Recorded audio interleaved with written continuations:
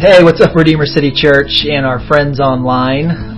Tonight, as you get ready to retire for the evening, hopefully some of you will at least watch this right before you get ready for bed and rest tonight. I want to encourage you with just a couple thoughts about the Lord this evening, and hopefully you have a moment where you can just take a deep breath and have a moment of solitude with the Lord. I was reminded today in the scripture of John chapter 11 where Jesus goes and visits Mary and Martha, and Lazarus has just passed away, and he comes on his own timetable. He does not rush there. He takes his time, and obviously Mary and Martha are like, we know what you're capable of. We know who you are. And Jesus comes and challenges their assumptions about who he is and what he's capable of. And so it's a powerful story. And let me just read a couple pieces of the story to you. In John chapter 11, verse 25, we see Martha basically says to Jesus, you know, I know you can heal him.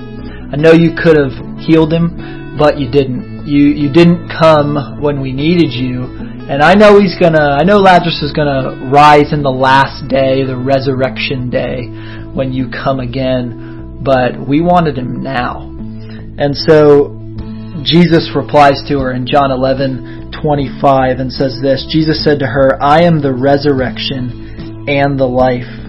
Whoever believes in me, though he die, yet shall he live. And everyone who lives and believes in me shall never die. Do you believe this? She said to him, Yes, Lord. I believe that you are the Christ, the Son of God, who is coming into the world. What a powerful statement in the heels of tragedy. Martha had just lost Lazarus and was weeping and mourning and stricken with grief.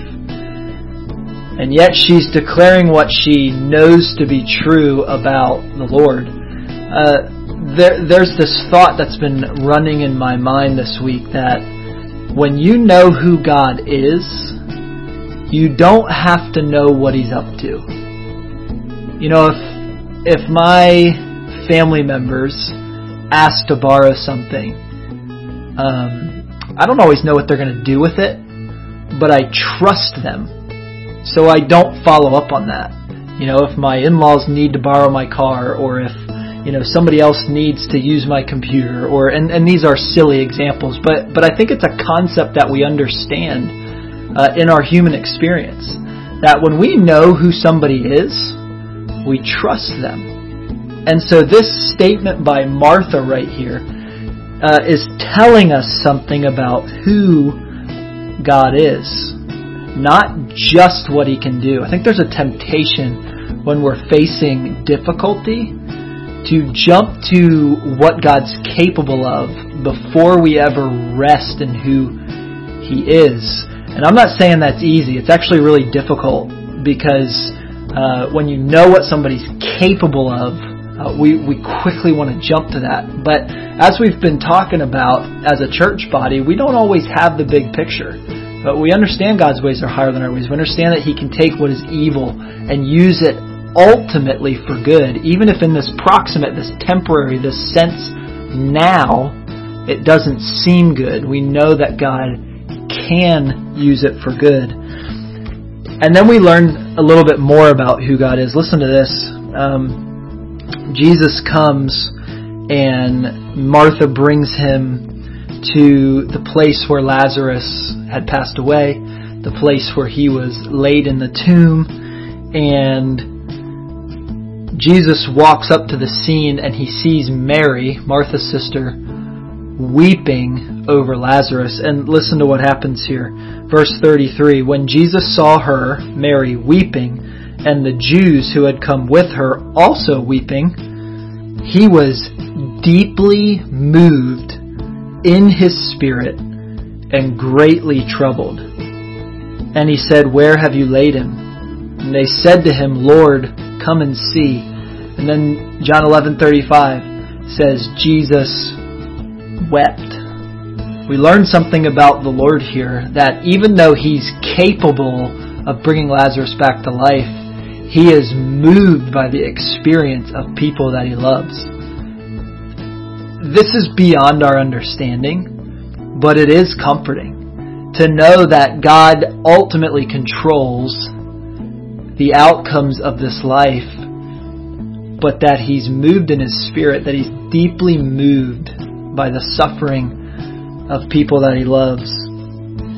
And so the story goes on. In verse 40, Jesus says, "Did I not tell you that if you believed you would see the glory of God?" And so they move the stone, and Jesus says in a loud voice, "Lazarus, come out." And of course the story goes, Lazarus comes out. But I think we learn a pretty important lesson, that God being able to identify and feel the sorrow of the people that He loves is really important and really encouraging. But it doesn't change what He's capable of. It's why we pray. It's why we have taken 21 days. Today's day 19. It's why we have over and over and over and over again come before the Lord, because we know what He's capable of. But even before that, we want to rest in who He is, knowing that He cares for us, He cares for the people of this world, and He is ultimately working all things together for good to those that love Him. Even if we can't understand it, we can trust our Father in heaven. What a wonderful truth that is. We're going to pray here in just a second, and as we have been for 17, 18, now 19 days in a row, for those affected by the virus, for those on the front lines working, we're praying for the mercy of God. And I just want you to know, Redeemer City Church, that I'm praying for you as well. I know that most of us will not come out of this completely unaffected, that there will be wounds somewhere, whether they are economic or spiritual or mental or whatever the case may be. I'm praying for you, and our elders are praying for you, and Jesus Himself is able to empathize with what you are going through. And so be encouraged by that tonight, and you can go to bed resting in the fact that you have a God who not only understands, but hears and cares for His people. And so be encouraged by that tonight. Amen. And then don't forget, you can join us tomorrow again for prayer. And then on Sunday morning at 10 a.m., join us for an online worship service as we gather together digitally and make the most of this opportunity. All right, let's pray. God, thank You for the chance to gather together by the miracle of technology. And we pray that You would be merciful towards the people of this world. Father, we don't deserve mercy, but we know that You are a merciful God. And as we think about Your experience with Mary, Martha, and Lazarus, we see a piece of Your character that is comforting. The fact that You were deeply moved when You saw Mary, who You cared about, brokenhearted, and You were moved by that, and then You acted on that. And so, Father, I pray that You would hear the cries of Your people tonight, that You would move with mercy and compassion on the people of this world. Father, draw their vision towards Jesus.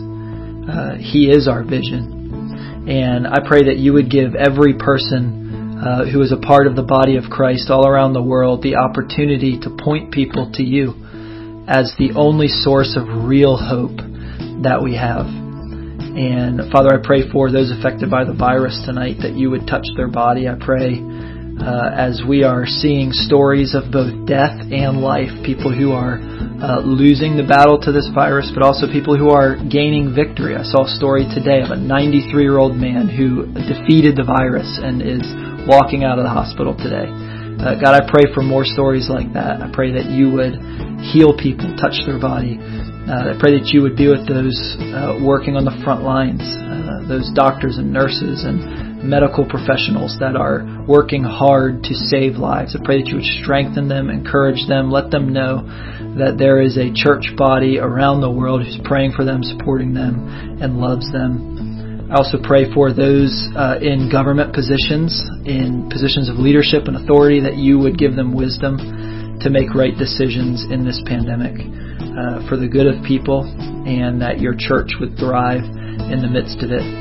And God, we're thankful for Jesus tonight, and it's in His name that we pray. Amen. Hey, thanks for watching, and we look forward to connecting with you more tomorrow and then Sunday as we gather online. And we love you, praying for you, and hope you have a great rest of your night.